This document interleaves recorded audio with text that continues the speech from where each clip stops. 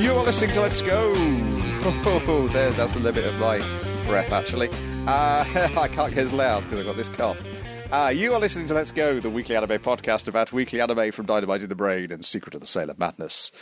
This is going to be a low, whispery episode from Brian. Come along and hang with the Let's Go gang. It's Dwayne. Hey, how's it going? It's Niall. Why, hello there. And it's me, Brian. And on this episode, we are covering anime that aired the week of the 8th to the 14th of May, 2022. With the exception of episode 6 of Tiger and Bunny Season 2, Youth Should Be Regarded with Respect. Take it away, guys. I think there might be a market for like this kind of like ASMR podcastery. I don't know. Anyways, this is Tiger and Bunny Series 2, episode 6. I think this is have we gone through all of the buddy pairings now? We've dealt with their personal problems and we're free to go ahead. I think we're good. Yeah, with this episode, I think we've done. Have we done all the pairings? Yeah, that's all of them. I'm pretty sure we've done them all. Yeah. Then the two villains and their dad. Well, I guess we haven't resolved anything with Mr. Black. Sorry, Mr. Black. I was going to say Mr. Black and Mr. White. Mr. Black, and he is Ronald. Thomas. He is Thomas. I still can't remember his name. Yeah, so I guess they still have their stuff to happen, but other than that, yeah, we've resolved with this episode, we've mostly resolved all the buddy drama. Yeah. Yeah. The villains and their dad are going to agree, well, we've destroyed everywhere else in the world. Let's go to Sternbill City next. Oh, all right, Pops. But they've exactly 12 heroes left to hit that arbitrary number of 36 you set for ourselves of killing heroes. All right, class. But this is one of the case. Dragon Kid and Carnarvon, the cat girl one. This is their thing, because Dragon Kid's really take the rookie under her wing, just show them the ropes, making sure you're well vitalized, exercise and trained, nutritious. But now, Kat or Lara or Kara? Anyways, she's got one of those. If you thought like Mr. Black and he is Thomas had her stage mom manager, this is like very much a stage mom manager. She's the former tennis ace who was part of a famous tennis doubles pair, and this friend she was betrayed. Stabbed her right in the back, and she said she was so fucking nice. She was all smiles and sunshine up to you for what she'll do. She'll take any opportunity to get. You can't trust anybody in this game. This is just the hard truth of a kid, and we're trying to prepare you for the worst. I was like, oh, okay, ma'am. I'll do what you say. It's kind of got the whole the sociopathic parent who's they want their child to achieve the thing that they fail to do, that kind of thing. And in this case, obviously not tennis in her case, but it's like, you need to be the best hero. You can't trust your partner and hero. Yeah, she's your partner. She's your rival. She's your enemy. Yes. She's the enemy. She's trying to steal the spotlight from her. That team the other day where we could stay behind and evacuate the civilians while she made the arrest. That's bullshit. That's your glory. The other one in comparison, I'd say, is probably not Stage Mum. She comes across more like the Arcala of a cub pack. It's like trying to organise young boys to do things. Unruly children. Yeah. She definitely has more teacher or guardian on a school trip vibe. Yeah. Whereas this is just like, no, toxic mother, for sure.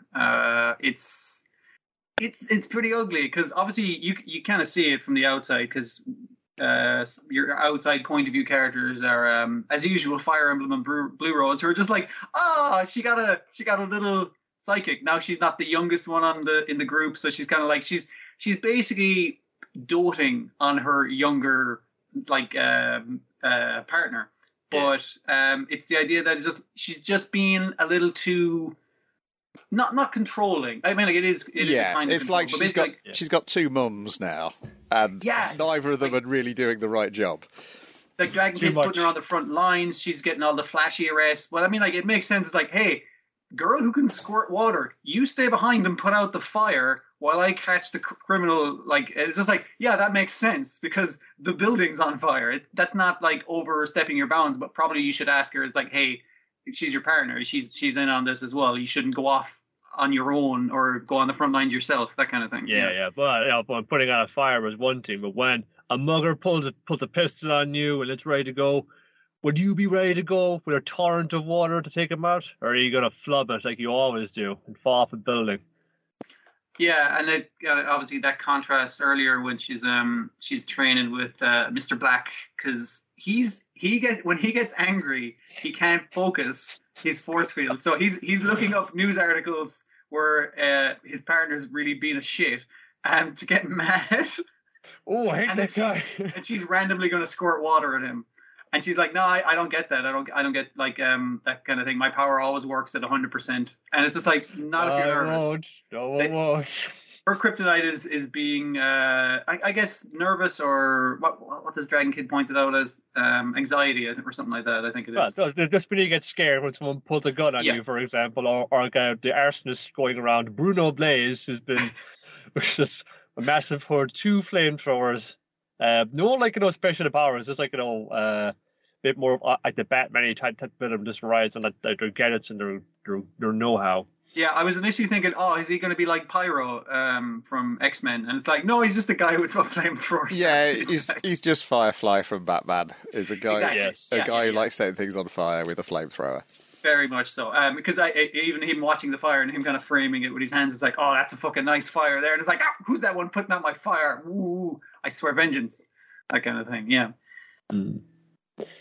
But heart to heart in the middle of all this, it's just like, I'm sorry, I was calling you, I was trying to look out for you, but maybe I was like, just kind of shielding you a little bit from who you could be to who you can be. And you can do that. I know you can, kid. So, Barnaby and Tiger, you showed up to help us, but could you just stand in the way of the fire while she gets her confidence back and can dispose of this villain? Yeah, I mean, like Dragon Kid kind of learns from both experiencing your one's mother firsthand and her shittiness, and everyone outside that room was like, should we be listening to this? Very awkward. But like, it's like, I'm being toxic in like a different direction than the mother, and also seeing how Tiger trusts his younger senpai to do the job. He's like, well, buddy, you just go find him and beat him up, because I don't want to say it, my powers are worse than yours, okay? I'm an old man. But she kind of sees this and leads by example, or Tiger kind of lead by example for Dragon Kid, and they work it out in the end. She knocks that villain right into a perfect mural of an eyeball. I was just like, that's really nice. I like the framing on that. Yeah. Big Great Gatsby fans on the background art team this week. I do appreciate that the mother has not changed at all, has learned no lessons whatsoever. And you do kind of see that it's a nice bit of, it's a little subtle, but the newscaster is actually her ex-partner. So she's went on to do things beside tennis and be famous in a different regard, like in being a news presenter. Whereas the mother's just sitting at home with her like giant A1 sized picture of receiving the trophy with her partner, but that's like torn off. Like, why did you print that side? We can just Photoshop that out, right?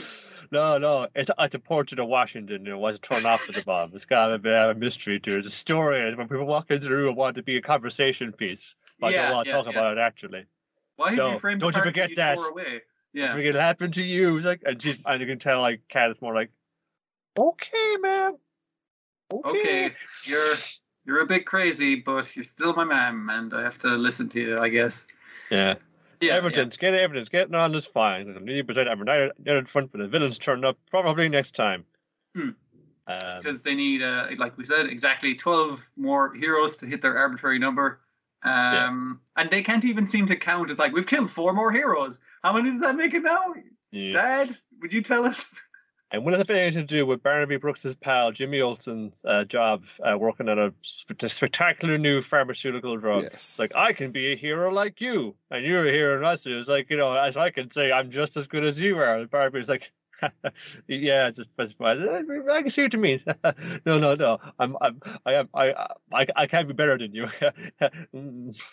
Yes, and Barnaby's slowly learning that this kid was not the great friend of his childhood that he thought he was, as we see a scene where he just used to burst chewing gum bubbles in Barnaby's face. And also his lack of socialization, where he's like, so that's why that happened. Because, even your man saying is like, oh man, the face you used to make when you were trying to get it out of your hair. It's like, if you ever had to get chewing gum out of hair, that's not a good fucking time. No. Just get the scissors out. So Jimmy Olsen, what are you up to? What's he going to do? Turn himself into a giant turtle man? That's exactly what I was hoping for. Yes, giant turtle one. That would be nice. But yeah, we'll see. And then on to the show where we're most likely to see a giant turtle man. Birdie Wing, Golf Girl Story, episode 6, Rebellion's Cry, in which Rose is pulling all the strings, it appears. Plots within plots within plots. But is it like to our girl's benefit? Or I think so. Because it seems to be like I'm pretending to be a bastard. Yes. It's just like, I feel like you're not actually a bastard. But yeah, she's not. Yeah, I think she's pretending because of her telling Clyde and the other girls to wait until the very last minute before their house is destroyed for Eve to show up. And the other thing she could have got Eve on board, but she was kind of like, Eve was like, you should join the mafia. Come on, sell your body and soul. And it was just like, no, I'm never going to do that. And it's like, excellent. Everything's working to my plan. It's like, that was a bad sell if that's what you were intending everything I think is trying to push her to become a better golfer. And I assume we're going to get some sort of tragic backstory of Rose, why she could never be the professional golfer. And now she's going to let Eve live her dream. The opposite of toxic parenting, pretending to be toxic in order to let your pseudo kid live the dream that you never could. That kind of, I was too close to the mafia, I couldn't get out, man. Sorry, you fell into this life, kid. Yeah. So Eve was found as an amnesiac, we learned in this episode, and then a mysterious, scarred mecha pilot shows up and trained her for 3 years before disappearing again. Fucking hell, brilliant. Big about golf, but it's like shooting people with guns. And we always remember that. Also, we get more Viper. Viper just like she cracks the case. She puts it all together. It's like, hey, wait, why didn't they kill me? I gotta go investigate some shit. Yeah. The best bit of the episode is how quickly that guy gives up. To Viper. Oh, that was amazing. It shows that it's like, wait a minute, how is Viper actually good at what she does? It's like, oh, now it makes sense. Yes. Okay. I do that thing. You're like, I'm in. I'm a trainer boss, no problem. She's actually really a delight, you know. It's good to Eve hasn't told. Did you get on okay after that last bit? You know, I know you lost a bit for your boss.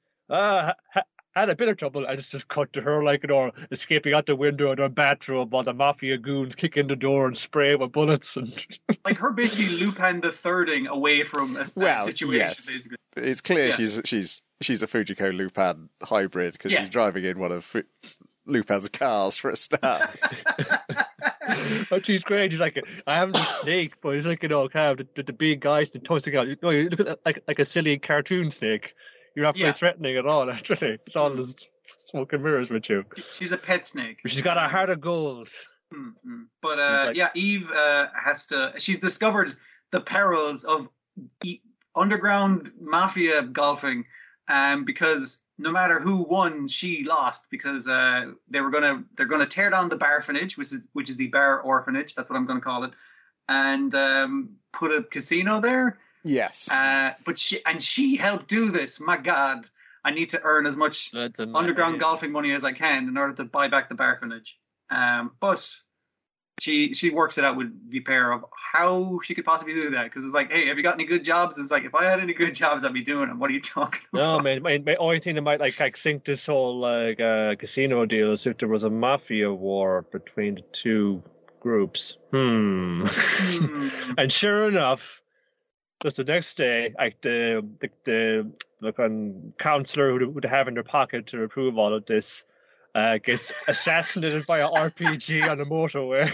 That was the least subtle assassination I've ever fucking seen. It was amazing. Is anyone going to investigate the rocket launcher on the fucking freeway the other day? It's like, nah, it's probably fine. It was very like, no, like while he was there, like, you know, it was really like way to go out. It was very artistically shot because you get the point of view from the secretary who's going over his itinerary for a day, and then it's like she just adjusts her glasses, and then you see right to the frame lens glass, a bit of frame in there. Huh. That man's in the limo ahead. He's aiming an RPG. You think, oh God. Yeah, and obviously it's the other mafia boss who has sniped her main guy in the council, and it's been the rights have been sold to him, but they could settle this over a game of underground golf. Winner takes all. Obviously, yeah. Let's leave the RPGs off. Listen how we do things in this town. We do it on the green. You get the real sense that the lady mafia boss, the one who was like who was also Rose's boss. Yeah. She looks like she certainly looks the part. She has a cigarette holder. He has like the kind of the scar on her shoulder right there because she didn't get this by just fucking her way to the top. She's a bit of a fucking like a dumbass. She's spending all her time swanning around getting massages and sleeping in late with her man. It's just like she's just completely lost her reins and mafia operations. Yeah. And her man walks in all smug because he knows he's got her over her bell, and she's just like, she's barely concealing the frustration. And now, now who's going to be your golfer? Fuck's sake, that's my illegal, underage, professional golfer assassin you've hired to play for you. That's unfair. So yeah, it's going to be Eve playing for the opposite team this time with Viper as her caddy. But who is her opponent? No, other than Madame Rose. Oh my goodness, your other mother. Who seems to be again, she's the villain of this bit, but she's set herself up to be the villain of this bit. It's really suspect. It's yes, because she's like, I don't think you'll ever see me again, Klein, but do hang around for Eve to come back. So yes, but I assume just gonna keep push her as far as she needs to go. Also, the other girl briefly is interviewed and turns the subject immediately to Eve. And also Lily makes the ultimate sacrifice. She considers selling some of her Gundam models to the same middle-aged guy who they've been fleecing for cash in the...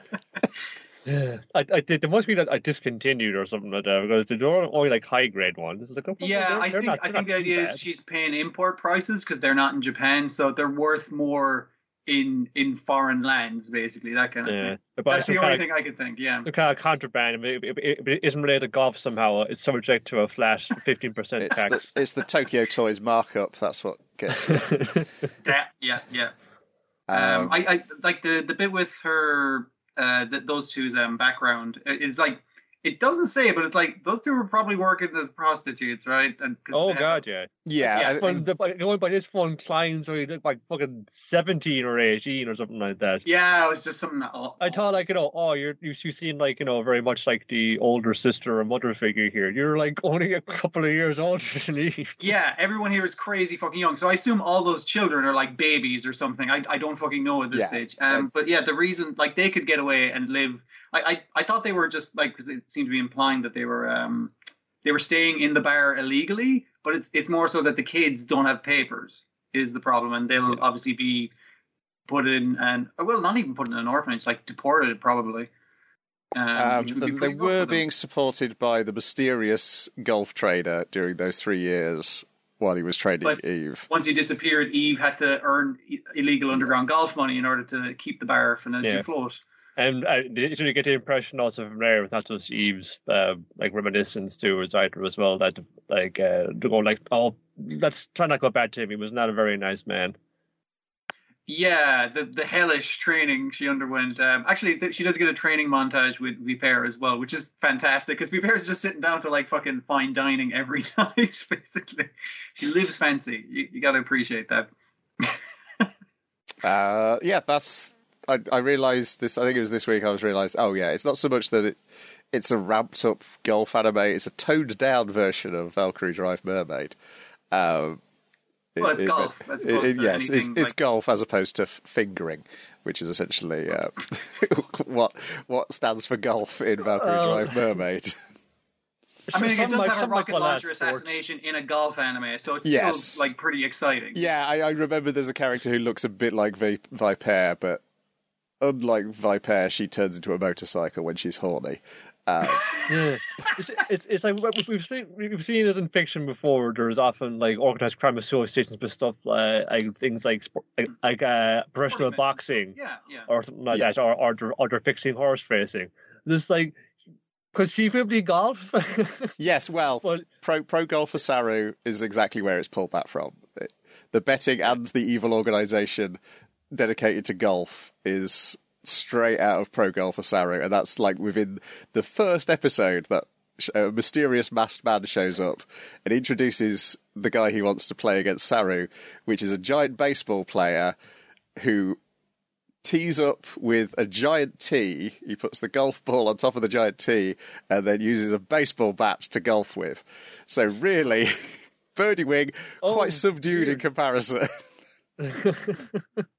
I mean, like it does have like an underground actual golf randomizer, so that's pretty crazy and out there. So yeah, but and we've had Viper, but I'm looking at the other people we're facing. Unfortunately, don't think any are going to be robots, which was what I was hoping for. None are going to be robots. We've already covered someone who uses pheromones to distract you. You know, we got to have some magic. I was hoping like Tiger Mask Double, essentially, was what I was hoping for.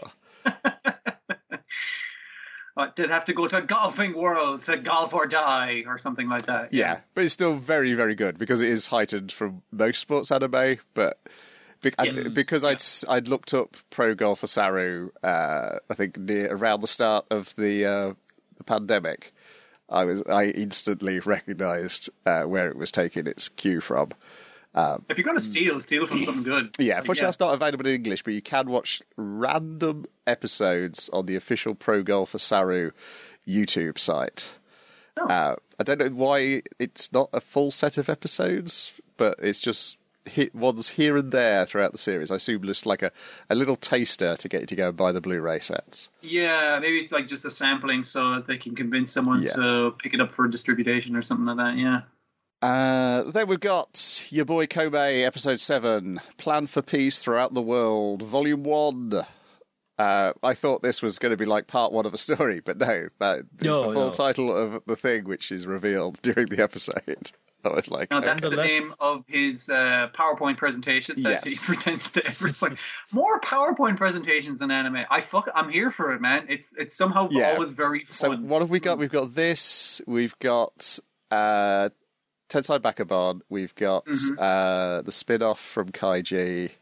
Oh, Mr. Tonegawa. Yeah. Oh, yeah. I mean, like that's a business thing. You're going to have lots of PowerPoints. Yeah. I'm trying to remember what else we've seen with PowerPoint presentations. It was like a PowerPoint last week, I think. I feel you're right. And about the presentation thereof of PowerPoints, the right way and the wrong way. Yeah, I think it might have been your boy Kobe again last week. I think he's going to go to PowerPoints quite regularly.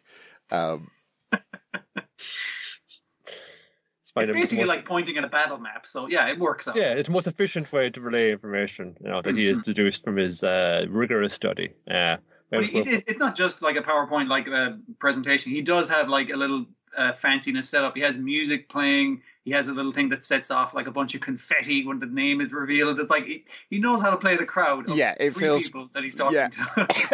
It's like he's invited the entire business to this important meeting, and this business. All three of them. All three of them, yes. Dear. Oh yeah. Well, it was a gotta get some socialism, and here your rivals here. We have this club group here, the club duo that got posted 60,000 likes. They got a rock band here. They got 40,000. We got Azalea. It's like this girl kind of pop band here, and they're getting around the ups. It's like fun. I was like, oh shit, we gotta fun get off there. Fun saying not. You gotta forget about these fucking two. They have peaked at this thing. I've checked out the fucking trending stuff, and it's just like, nah, that was as good as they're going to fucking do.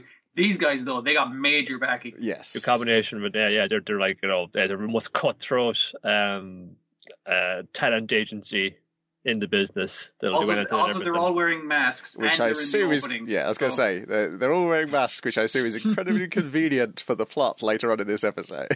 I assume masks and wigs. Yeah. Odd taxi as tall as anything. Yes. Who could possibly be the identity of the mysterious woman who we meet at the end of the episode? Basically they got to split into A squad and B squad. So you got to do your rivalry with your rival rapper, Because it'll get it out of your system. You won't be thinking about it. Yeah. You got to be on your game. You got to get back out there, warm up, loosen it up. And Eiko, you got to work on yourself. Go work on this song, the demo that you showed me, I included in the PowerPoint, and you're playing out. She's like, oh, you're so embarrassed, but it's okay. We're all friends here. And we're going to aim at optimal time and build toward this time to make our killer post. Will be 3 days before the deadline. It's like, whoa, this is a time to strike. Just trust me on this. You just got to prepare. They got 2 weeks to get to day X, as he's calling it, and then it'll be 3 days before the deadline on that day. And he's booked a fancy studio and an ace arranger to get this song sorted out. And know this guy is good because at a big event he threw cakes at the audience. Well, she doesn't know that until when she gets. That's one of the things which makes it nervous. I know, but that's such a weird. I guess if he didn't get fired for throwing cakes at people, yeah, he's probably pretty important. Yes, he's given her three bags to open, 3 charms to open in the event of feeling anxious, but you must open them in the correct order, 1, 2, and 3. And only if you feel anxious, but she immediately opens all of them as soon as she's able, because she's too curious. I like those ones. The only one, noble example I can think off the top of my head, unfortunately, is the John Woo film Paycheck, where you get given this the random assortment of items, but there's always going to be something in there that's going to be just the thing you need to get out of the sticky situation. So, number one, all about Paycheck. Yeah. So number one, you go to the corner shop, you get 2 large puddings, and you go to the recording session, and you go and meet up with Steve Kido. He's Steve Aoki, but we can't call him that.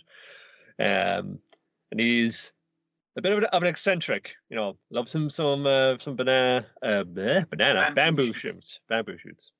I mean, I get that, picking him out of it, but when he started dipping him in the yogurt, I was like, I don't think that's going to work. It's pudding, not yogurt. Yeah. You're right. Yeah, it's a different. It's a different consistency. Yeah. It's probably still disgusting, by the look on Eiko's face. And then he gets her to sing a song by her favourite singer, whose Maria Diesel inspired her. Yeah. Yes, which we do not get to listen to.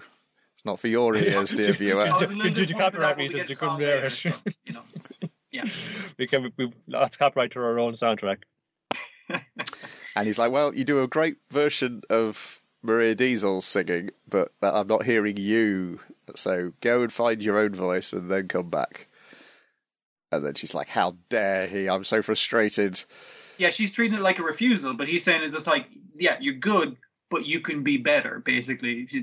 She's not taking it as encouragement, but she decides to go use the second thing, which is a license to perform on the street. Yes. As a street performer. And she heads to the place where you can do that. It's pretty packed.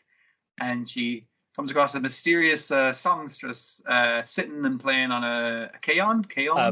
The box drum.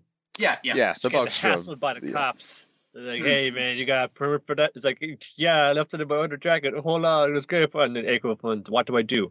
You step in. Sorry, I'm late. I got the permit right here. It's like, do you know each other? Yes, we are good chums. We are a musical duo. And the cops are kind of watching them from the corner, going what's she just bullshitting us? It's like, I guess we should play a song. Do you know any Maria Diesel? She's my favorite. Just go. Let's go. Yeah. So instead of her singing, this new mysterious girl who probably isn't important to the plot in any regard is going to do the singing bit and obviously the percussion. And they have a great time. They have a really good time. They promise to meet up again, and this time they'll switch the singing roles as well. Yeah. Oh, yes, you've made a new friend, yes. Meanwhile, Kobe's doing fortune telling, and he's happy with the fortune. It's a friendly rival. Yes. It's appealed already. Meanwhile, then Copy Taijin, he's got to get his groove back. It's like it all fun. From Copy Taijin, he's all washed up. He's coming back.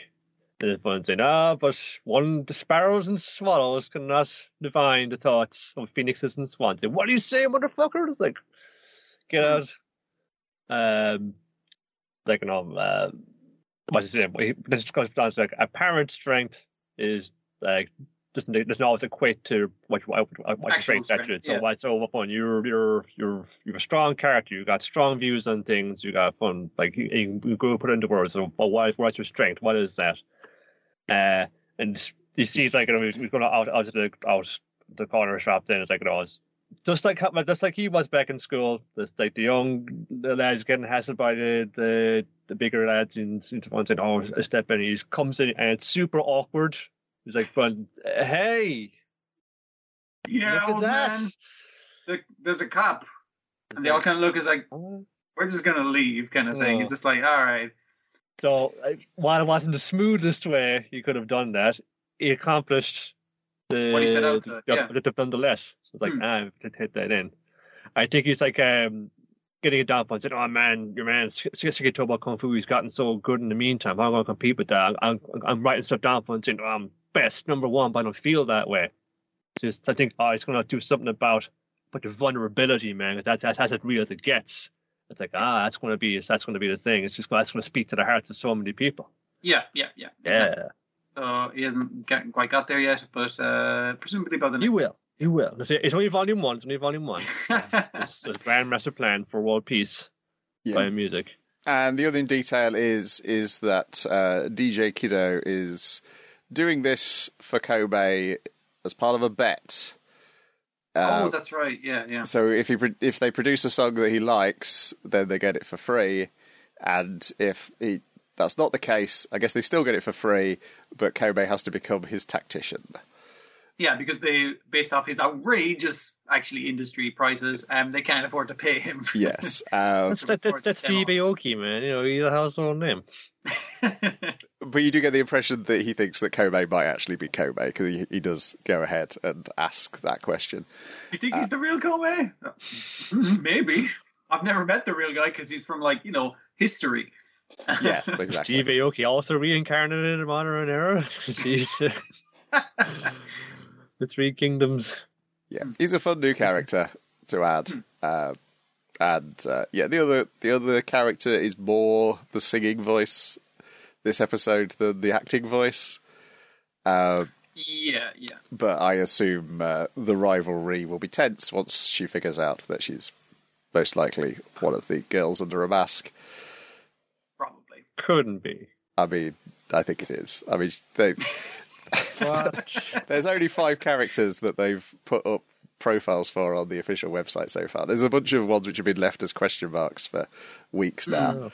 But they added her little character to the stage in the closing credits, yes. So they must be good friends. But how could they be rivals?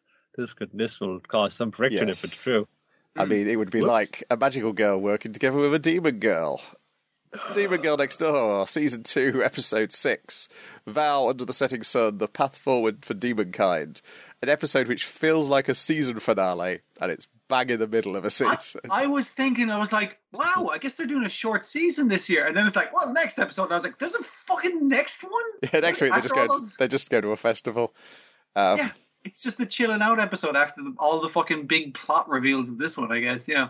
Yeah, so the plot reveal is that the core of the sister that they're looking for has been inside our demon girl next door the entire time.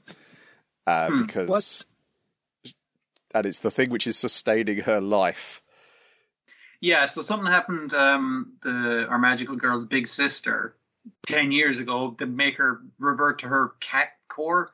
And so she went into the hospital and was like, hey, I'm a spirit, or I'm in my core mode, which means I've been weakened. You're dying. So if I jump in you, I can sustain you. Also, I'm going to leech a bunch of your magical power, which is why you're so fucking weak, just to sustain myself. But I'll keep you alive. So we got a deal. And obviously, she doesn't remember this fucking deal because she was a little kid and very sickly in hospital. But the sister's like, don't worry about it. You'll get there eventually, as long as you become a super powerful demon. Yes, Lord. You don't need me to break the curse. So once you've broken the curse, then they can safely remove the core. Everybody be happy. And also, don't worry about seeing my little sister smile. You're going to see her smile sooner than you think. Also, though, the setup for all this, though, is the sister explaining that because she's possessing Shimiko's body, she's using Shimiko's brain, and so she doesn't have the amount. Well, I'm struggling now. She doesn't have access to the amount of words to concisely explain how things have happened, so they have to travel further back into her memories so she can actually see. I can only explain things as smartly as you, and you're not very vocabulary. clever. That's the word I was grasping for. I've got this cough to blame, not a magical girl possessing me. So that's the set. I think that's a really great gag. It's like, you're too stupid for me to explain using your brain. Like, you don't know how to explain this because you don't know what this is, so I can't explain it using your brain, which I'm in. So yeah, we got a bit of a problem here. Yeah. Meanwhile, trying to get her out is Lilith and Momo, and they concoct a plan. And that is that Momo will turn to the dark side and become Darkness Peach, a dark magical girl, enter the dreams and pull Shabiko out. It's temporary, though. It's very temporary. That's very clear. She's not going to go to the dark side for any length of time. She's not best friends with the evil mistress of darkness. And it's like, no. Yes. So she temporarily becomes Yuko's vassal. And goes in, pulls her out quite easily, because Shabiko thinks she can get out on her own, but realises, oh no, the sister has drained all my energy, so I can't use the magical fork to fight the imaginary monsters from my childhood. So yeah, they pull them out, and then they've got to turn Momo back to the light side, which they do by shooting her in the head. It's like, okay, now, we temporarily turned you evil, so I'm going to shoot you with my magical orange crossbow, and I hope this doesn't fucking kill you. I guess we're going to find out. And they're all like, this seems a bit extreme. It's like, it'll probably work. It does work. Might get a stand out of it. Yeah, you're one, the orange girl. Yeah, she's very much so. Yeah, she's like, okay, but I'm having such a fucking panic attack right now that my cursed power is going to activate like doubly, triply so they have to get the fuck out of that little school. Because they're in. It's Agura's laboratory. Evil lab, I guess. Yeah. And then it's destroyed by the guardian spirit of Mikan. And then, it's destroyed finally by a meteor fucking hitting it. But yeah, sorry for destroying your laboratory. And then she's like, "Oh, don't worry, it's the schools." Oh, that's just school property. That's fine. They're like, that's probably worse, actually. The government will pay for that. It's all worked out pretty good, and obviously they found where her sister is, and it basically just means it's like, hey, you know the way you were trying to get more strong? It's like we just keep doing that. That'll get us there, which is good. It kind of doesn't put them on a timer or any kind of danger kind of thing, and just makes them do the thing they were trying to do already. So yeah. And Momo's like, I don't have to worry about my sister. I know where she is now, which means I don't have to worry about protecting the town. I just have to. And then she doesn't outright say, I just have to worry about protecting you, but then turns to... I have to protect this corner of the town. And then turns to Yuko and smiles. And then Yuko starts crying, and then Momo starts worrying about Yuko crying. Oh my god, why are you crying? And Maggie laughed. And Momo's like, I'm not crying. Yuko's like, I'm not crying. My eyes are leaking. It's eye juice, isn't it? Eye juice is what I was trying to say. Yeah. I know not why you cry, but it is something I can never do. So they're working together to make Shabiko stronger. To make her a dark mistress with many underlings is the plan. Yeah. Yes. And Lilith's old body is still stuck on the top of the summoned guardian spirits that destroyed the laboratory because they forgot to grab her when they were fleeing. But, I mean, eventually that body will die and she'll just go back into her little... because I believe in the trailer for the next week's episode she's demanding to be given another doll body so she can go to the festival as well. And I have to assume that the restaurant is going to be running a stand at the festival. That would make sense, and it would allow you to get maybe one or two more weird characters in if you wanted. It's like, this weird monster is going to be a guy who she's going to have to convince to go to the dark side or something like that. Yeah, they talked about she'll have to defeat other demons to get stronger. Yeah, because the sister hinted that getting stronger was not going to be as complicated as she thinks it is as well. So I guess we're back to the core plot of get stronger and only barely admit your feelings to each other. Yeah. It's still great fun, and it's mad that this was like, oh my god, this is like you say, season finale fucking shit. Revelations revealed, and it's like a new drive forward, and it's just like, no, we're just partway through the season. Don't worry about it. Yeah, I guess it's just how the comics paced. You got to live with that. Yeah. The things dropping where they fall. Then we've got I'm Kodama Kawashiri, The Dissolute Life of a Dangerous Life Hacker, episode 14, Memory of the Pressure Cooker, in which she remembers her mum using a pressure cooker and then realising... While using a pressure cooker herself. Yes, that her mum was lying to her. It's almost like your parents do things to scare children that aren't actually... It's not a scary situation. They just think it'll be fucking funny. Yeah. That's it. That's the episode. That's so frightening. I'm releasing the pressure, like holding her finger on the button, and the kid's just like, "Oh my god, is Mama going to be burned?" It's like, no, it's fine. That's what it does. Well, the best is just the voice actor just go up.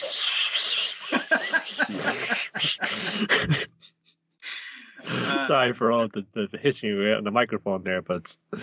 Then we got Kaguya-sama, Love is War, Ultra Romantic. Episode 6. The student council wants to move forward. Miyuki Shiragane wants to make her confess part 2. Part 2. And Miyuki Shiragane wants to make her confess part 3. I'm up to chapter 40 of the manga so far, so I'm about 50 or 60 off from where the anime is, I think. But the problem is I've noticed is that the anime doesn't always play chapters in the same order they are in the comic. Yeah. I think it also skips some. And I assume there's some like anime exclusive stuff. Like, I assume the rap battle doesn't go into the same length in the manga. They couldn't do it quite the same way. It's like a very elaborate flick book. Yeah, the only ones I've compared so far was the one about the club budgets, where there was more stuff in the comic than there was in the anime version of that story. So. You can pack on a lot more in. I mean, like a lot of what they have with like the narrator. Well, they got to take up some time to do that. For that would basically a box out in a comic. So that happens. Actually, the narrator as well as she's the granddad from Aruma Gun. If you had noticed, Wayne. Oh yeah. Okay. But Wayne's doing the sort of serious voice, you know. Yeah. He's doing the less cheery voice. Yeah. Yeah. Okay. So they're like having like the parent teacher conferences there. Just like discussing what's your ambitions for the future, young lady, young man. I think my favorite was the maid talking to the guidance counselor and just like, I want a new job. Well, new job. You're a student at the school. What are you talking about? And she's just like, nah, I'm sick of this fucking shit. Yeah, some of them are going to go to, because there's like a college attached to this academy, you can just continue on. Yeah, you can just go further education here, or if you're going elsewhere, if like some people have less things planned, they're not sure. I mean, like they're still fairly young in high school, so yeah, they got time. Yeah, like what do you want to be? Some of them have got grander ambitions, like Miss Fujiwara, you're a very talented pianist. You're not thinking of going to conservatory and saying, nope, I'm going to be the prime minister. Wouldn't that be a laugh? Ooh. And her dad, like, just laughing to every mad fucking thing that she's saying is just like, yep, you can see why she's only just encouraged to be a mad fucker. So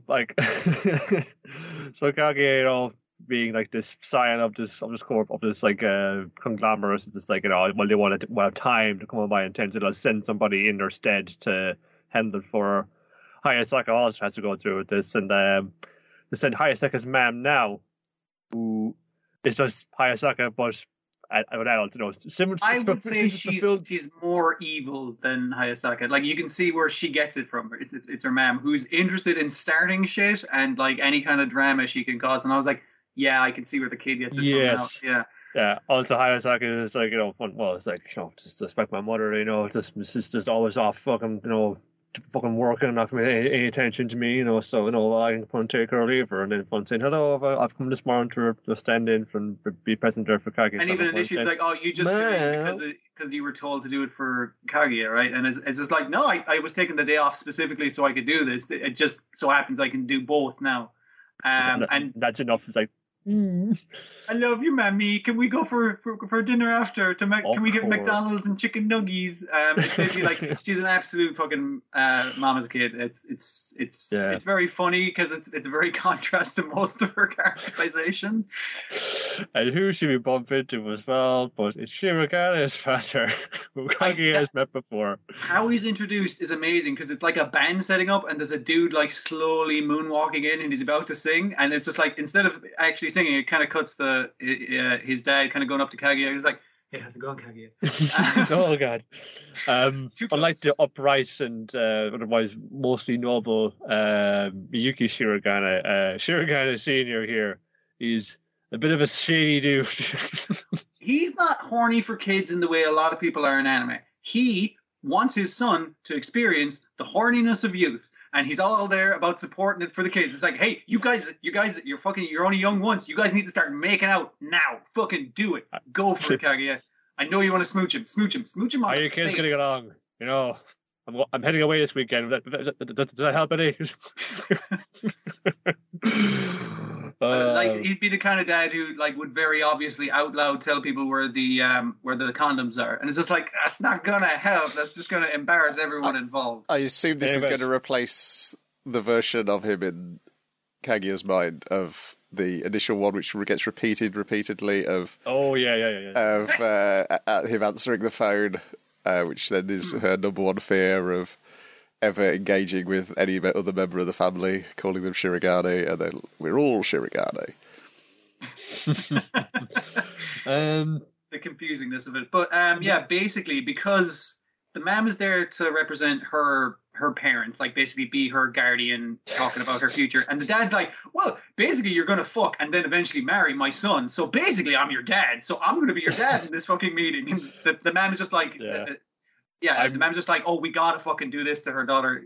She's like, this will be really fucking funny. This will be really weird, and I like it. I like the way this is going. So they make it very embarrassing for her teacher meeting. It's super great. Awkward meeting. She's kind of starting to fight with the team on, but I wonder what Miyuki, what did he decide to do? And I said, are you sure about this, son? And so son said, yes, it's what I want to do. He's gonna go to Stanford. So. There's always so much time. There's always so little time before we can make our love known to each other. I've got to make her say. I'm going to say I've been too timid, so I got to try and do this. So he set himself a deadline to do it by the Culture Festival, I think it was. Yes. If she hasn't confessed to me by the Culture Festival, I'm going to confess to her then. So that's the deadline. So we try to not be kind of roundabout and say, Culture Festival, we could, other schools, they have theirs and, they can have their own thing. So maybe sort of, do you want to kind of possibly investigate this with me, in a professional student council capacity? And it's like, as a student council, we should go check out what they're doing to see if we're copying them or to learn from their failures and learn from what they do good as well, that kind of thing. And she's like, oh, we don't have to do that. That's a bit of extra work. And she's like, wait a minute. Did he just fucking ask me out and I turned him down? Shit. Shit. I just read this all night. It's just, I get high sucker. It's like, you fucking idiot. How do you keep doing this? It's just like, you got to fucking responding. You got to respond kind tomorrow. It's like fun saying, well, I think you have a point there, President. I think maybe we should sort of kind of, go there. It's important we learn from other schools while trying to improve ourselves and saying, is that right? Is that right? Is it okay if we can go with that? But it's both. I can't. Shouldn't be the first one, but not both kind of like a.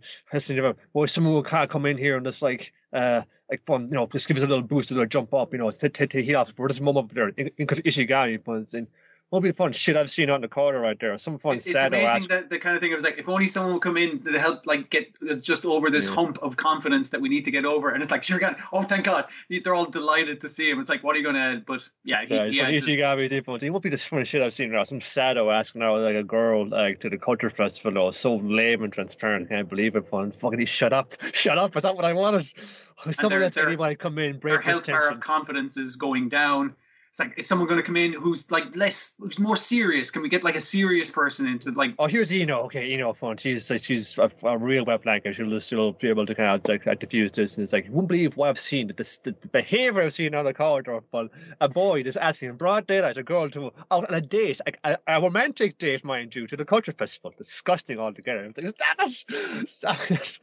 Reduces confidence some more. It's like, okay, we need someone to make it less serious. If There's only only someone one person would come left. through the door who would make it less serious. Cap, Chica Fujiwara. I was like, hey, what's going on? Whoa, what's going on in here? You guys all right?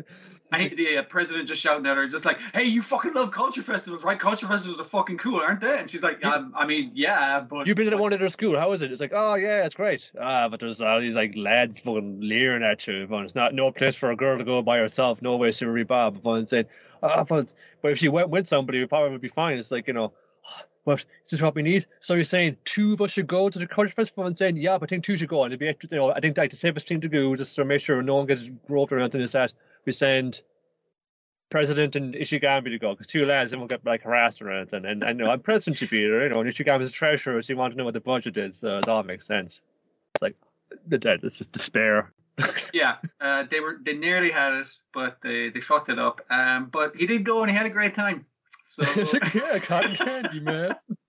Yeah, but he's still trying to improve himself, and President Shirogane is, and this is Fujiwara says, I'm like, dude, you're shit at everything. It's not just like you're a little bit average at things. You've been time and again, you're shit at everything. So just like to consider yourself, just like have some self-awareness, consider yourself, look in from the outside, and think, consider that when things okay. I think, you need to have more self-awareness or something. More self-awareness. It's like, okay, I'll ask straight out people, like there's pros and cons. Would you go out with someone like me, hypothetically? So Eno walks in. President, I had those forms were asked for and said, Eno, I got a question for you. Well, why is advancing on her? It's like fucking... He does into the wall, but he basically pins her to a wall, like just with a look, and just like, what do you think of me as a man? She's like, well, I don't know. It's so sudden. And she texts in her pockets to her friend. She's live texting the events. It's really funny. Yeah. One president is confessing his love to me. This was wild. I don't know what to do. It's like, what the... Yeah. How do you think I would feel to? Well, I don't know. One thing. I think I would feel to women like all around me in general and saying, "What?" Then text in the pocket. President's a man whore. It's like, what the hell is going on? Yeah, because when the other girl kind of comes through the door, he's kind of like, "Hey, what do you think of me as a man?" He's like, "Oh, he's just trying to get with any lady, whatever about the president. I don't fucking care anymore."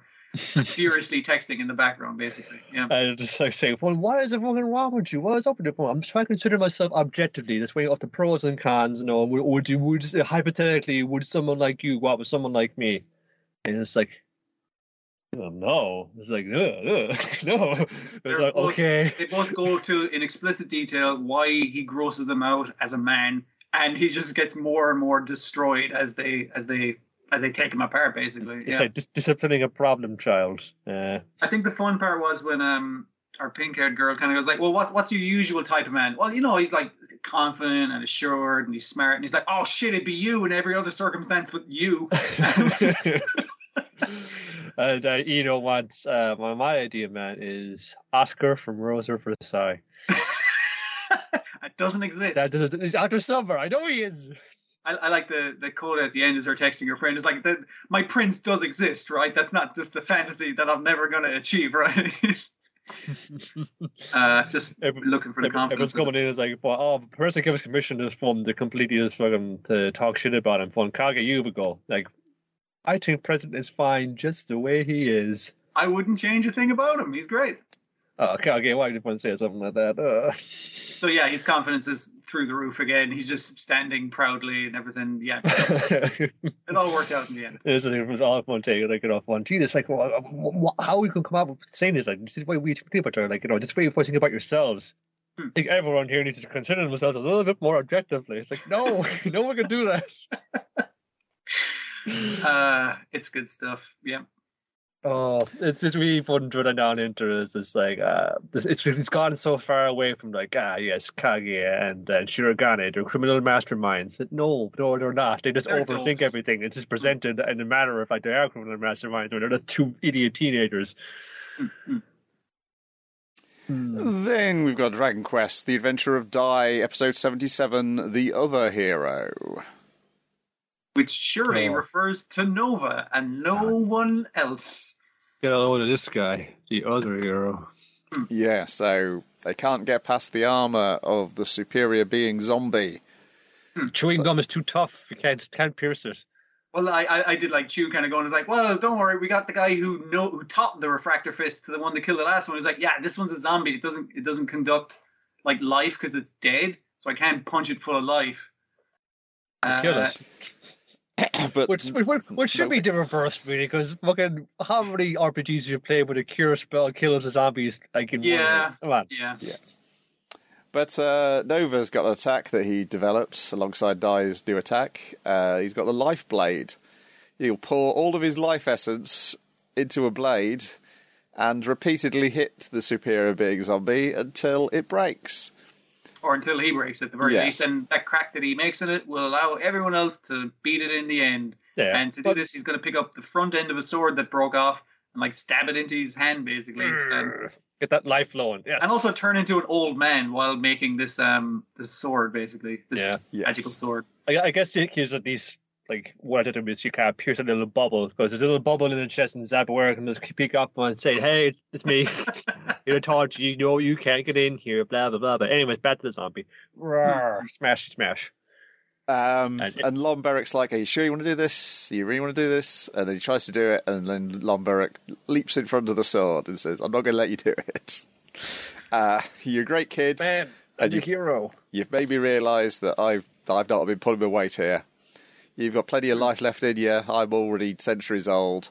So let me use my ultimate weapon, which I've been hiding in an amulet all this time.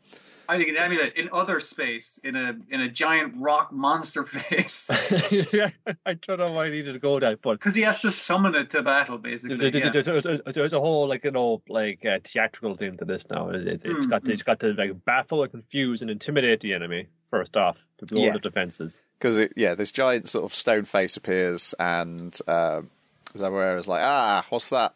I'll go and hit it. I'll destroy it easily. And then breaks his own blades on it. I mean, it's worse. Also, now he's got his 2 Star Emperor swords with some sweet kind of like dual blades that he's like doing cool fucking katas with them. He's like, okay, ready to go. It's like he's not hitting me. He's just kind of swirling around. Yeah, because the moment I use the special technique that these swords are made for, it will destroy both of my arms. I learned that the hard way because I did it once before. The first time I read this, I was like a few. I think he was like years. 200 years ago, he made it. 200 years ago, and so he spent the last 100 years making this set of the swords, which will do it again, presumably, because his attacks are so strong they will destroy his. Yeah, he says there's still a prototype because he got distracted building weapons for Dai and his friends. I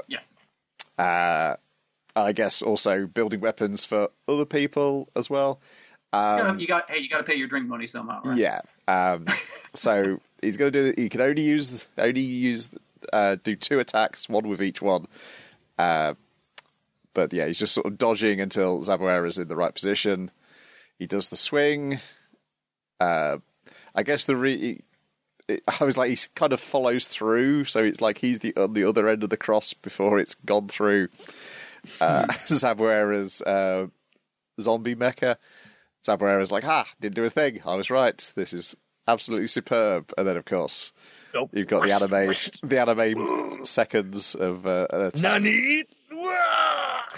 Yes. And it was finished off the zombie, and then I guess Lon couldn't drop the swords in time, even though he's in the anime. I guess you have to hold on to them like to cut through, but that's the thing that destroyed his arms, basically, the impact of them. No, because he's sitting there. It's not until they vibrate after the fact when he's sitting on the ground that his arms get destroyed. There's like a return blow going back up his arms, like a delayed one. Yeah. Which I assume in the comic is just between panels, but because this is anime, you get the thing of him sitting there with a bit still holding them, where you're like, mate, can you not drop them? You know what's going to happen. It happened last time. I don't know how. But yeah, it shatters the swords and then shatters his arms. But Nova, seeing this brave sacrifice, says, "It's like I'll be your arms. You can teach me how to smith stuff, and I'll do the things for you." And it's like, "I accept you, young man. The first thing you do for me is open my drinking bottle, because give me a beer." Give me a beer, boy. And it's one of those flip caps that he can't really do. It's like, "Oh, first thing I need to teach you is how to open a bottle," and everyone laughed but stopped. Nice job, hero. But earlier in the episode, we got the bit with Zabuera's zombie ultimate being thing, being like, Crocodile was like, "I'll hold it in place," and everyone just punch it. And I'm the tallest here, so he's I basically like a little baby holding onto a man's ankle. And it's like, "Oh, must be how you look down on me, Crocodile." It's like, it feels great to be big. And by the end of it, Zabuera's crawling away. And he's like, "Okay, I've just got to live another day. I'll be okay. I'll live another day." And then Crocodile's there. It's like, "Now who's small, fucker?" With a look. He's not saying anything. Shit. It broke my axe, by the way. I'm so sorry. I just got that thing. That was brand new, dude. What the hell? It was super sweet. You could blow stuff up with it. We just say explode. It did it. That's so convenient for me. And you put that away from me, and I never forgive you for it. Oh, and we did have Miss Vern laughing at Zabuera as well. Just kind of watching him. Was like, good. I'm glad that happened. What a tool. Yeah. So the battle on the ground taken care of. Next week, Him's back, and he's got Hadler's hair.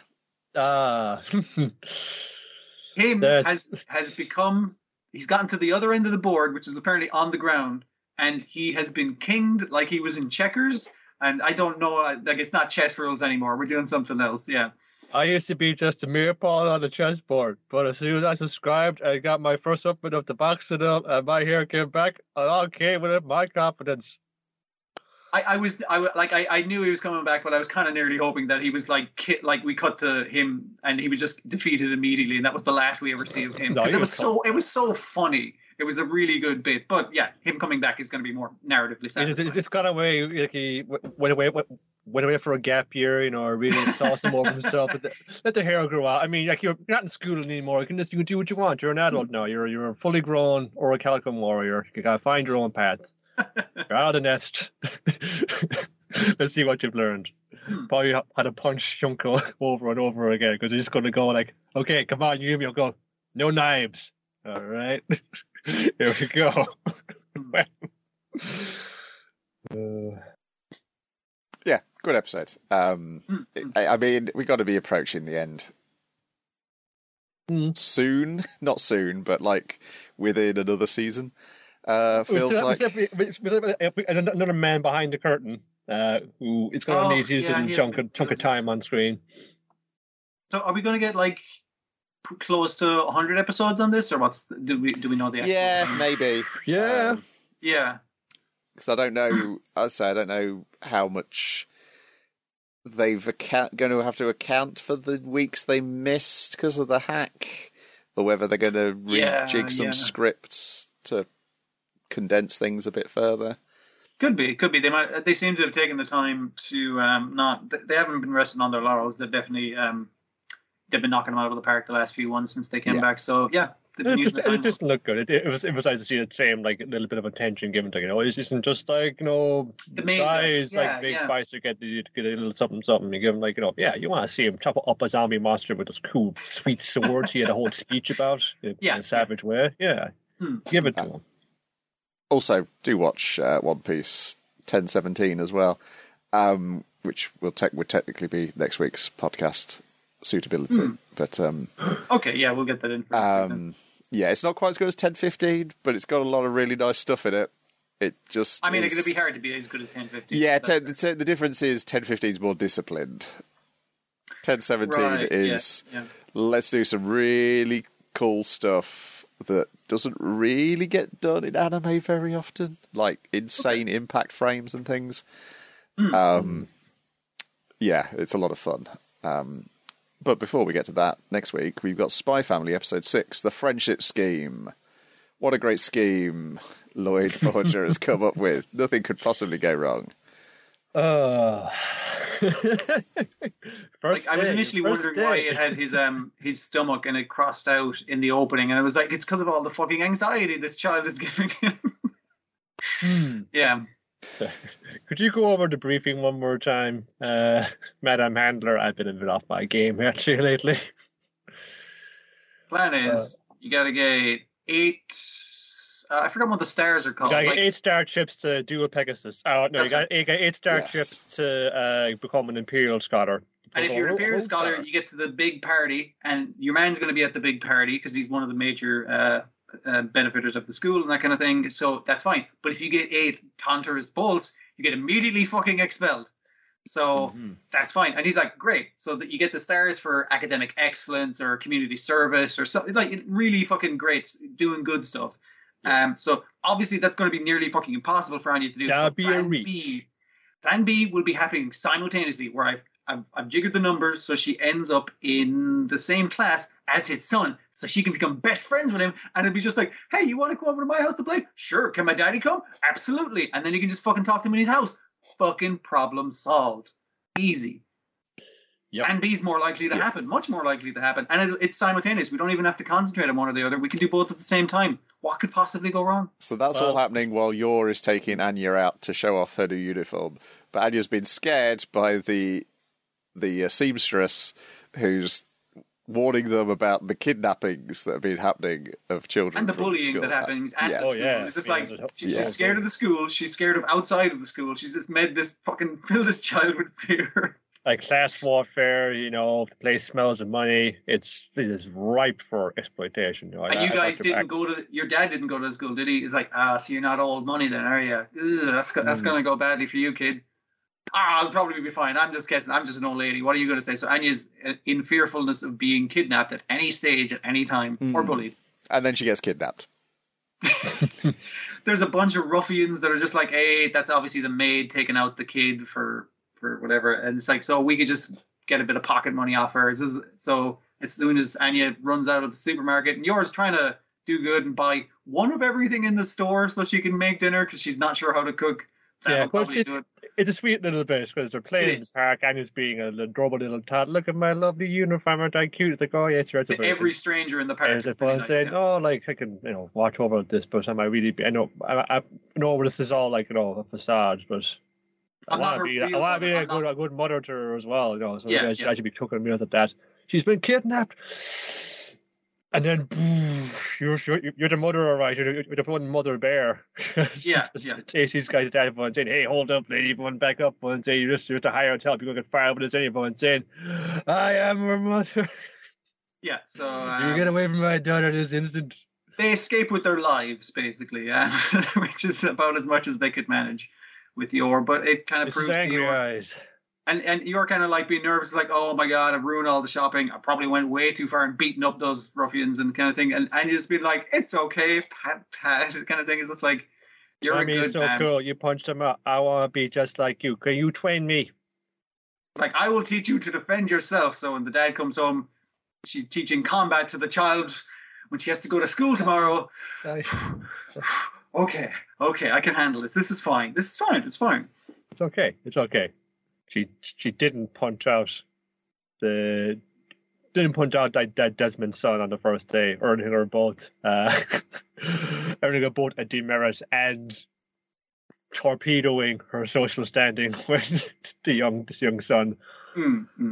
Because initially, like, there's a girl who thinks she's kind of cute, but like probably not that important, and she seems nice and chatty, but she seems kind of manipulative. And he's just like, "Oh, that's a cute girl. Obviously, she's enamored with me because I'm fucking great." But Anya has not. She's learned what the parents have taught her to do. Like, hey, if someone fucking is bullying you and shit, just smile, just walk it off. Don't pay it any fucking mind. It's not worth it. So it's just so. Oh, that's fine. It was just like, and then we get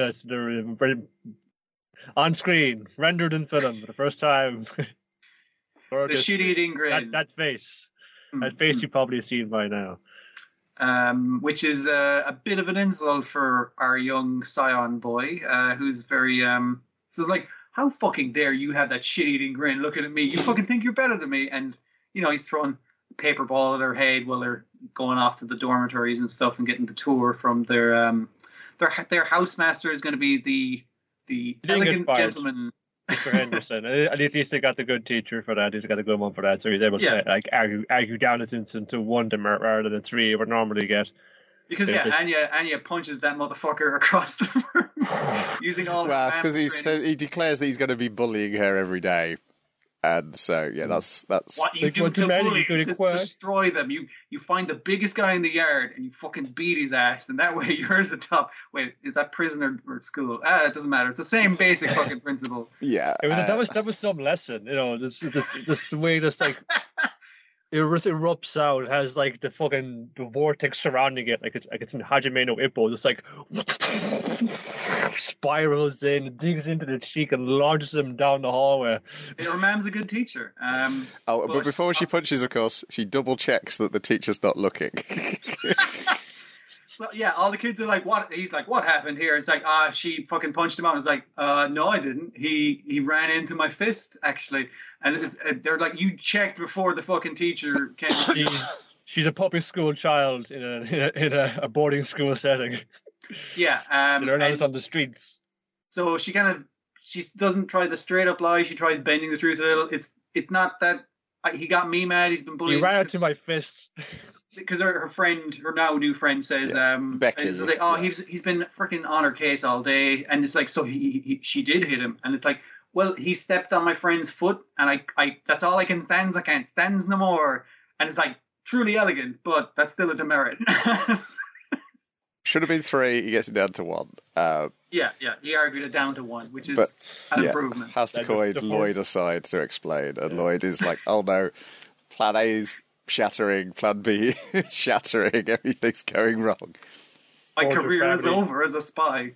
The 45 continued their streak of never taking a good photo of themselves. They have the one photo in the house which is okay, but that one is. But they're also stiff in it, Yeah. Whereas it's in this one, they're more alone, basically. Just look at that. Well, they'll get a good photo of it. Yeah. Oh man. I think that's pretty much everything. The punch made it.